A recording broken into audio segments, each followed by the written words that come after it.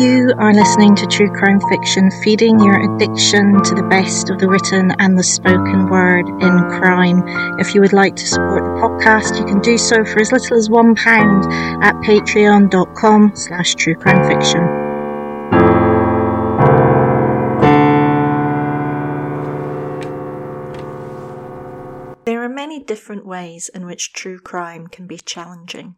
Telling a story without sensationalism, or gratuitous focus on violence and sex, sticking to facts can all be challenging when faced with the reality of the consequences and impacts of crime.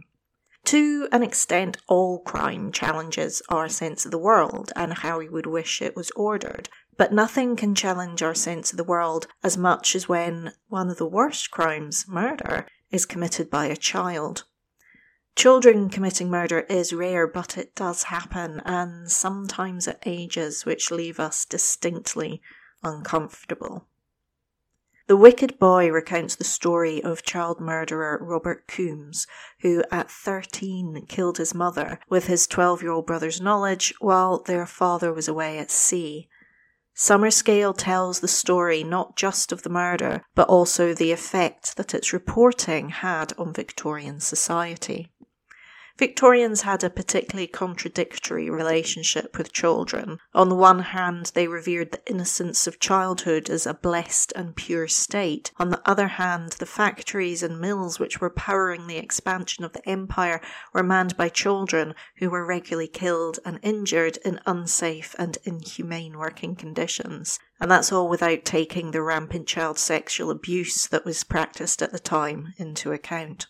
Coombs' actions and subsequent trial set the public into a frenzy of apportioning blame, which mainly falls on penny dreadfuls, the cheap and salacious fiction publications full of adventure and crime.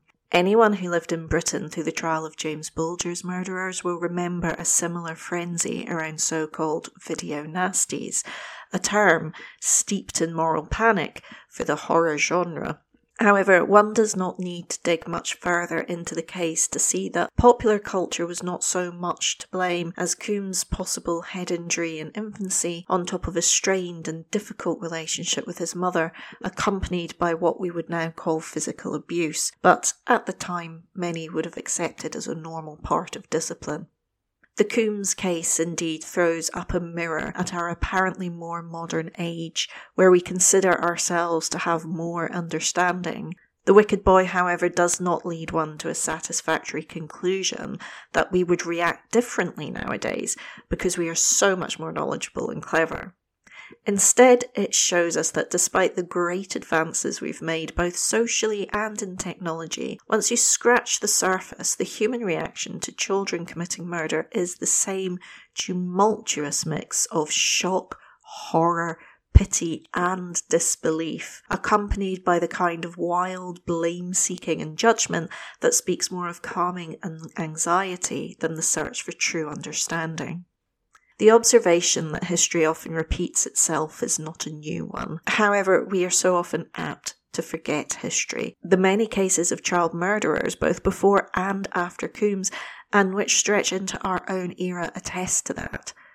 The Wicked Boy does not delve into what we need to do as a society to make sure these things do not happen, or at the very least don't happen more often, which is the right call in this case, as it's not the job of history to tell us what we need to do right now, but it is the job of history to let us know that we are rhyming with some of its worst couplets. For more true crime on juvenile criminals, check out our post on the Sleep of Reason. The Wicked Boy is available to buy in the True Crime Fiction bookshop, where all profits go towards independent retailers and to help the podcast keep running. You have been listening to True Crime Fiction, the podcast that is feeding your addiction to all things crime. You can find our website at true-crime-fiction.com, on Twitter at true_crime_fic, on Facebook and Instagram as True Crime Fiction. Please rate and review on the podcast app of your choice. Music is by Kitty Kitty Meow Meow.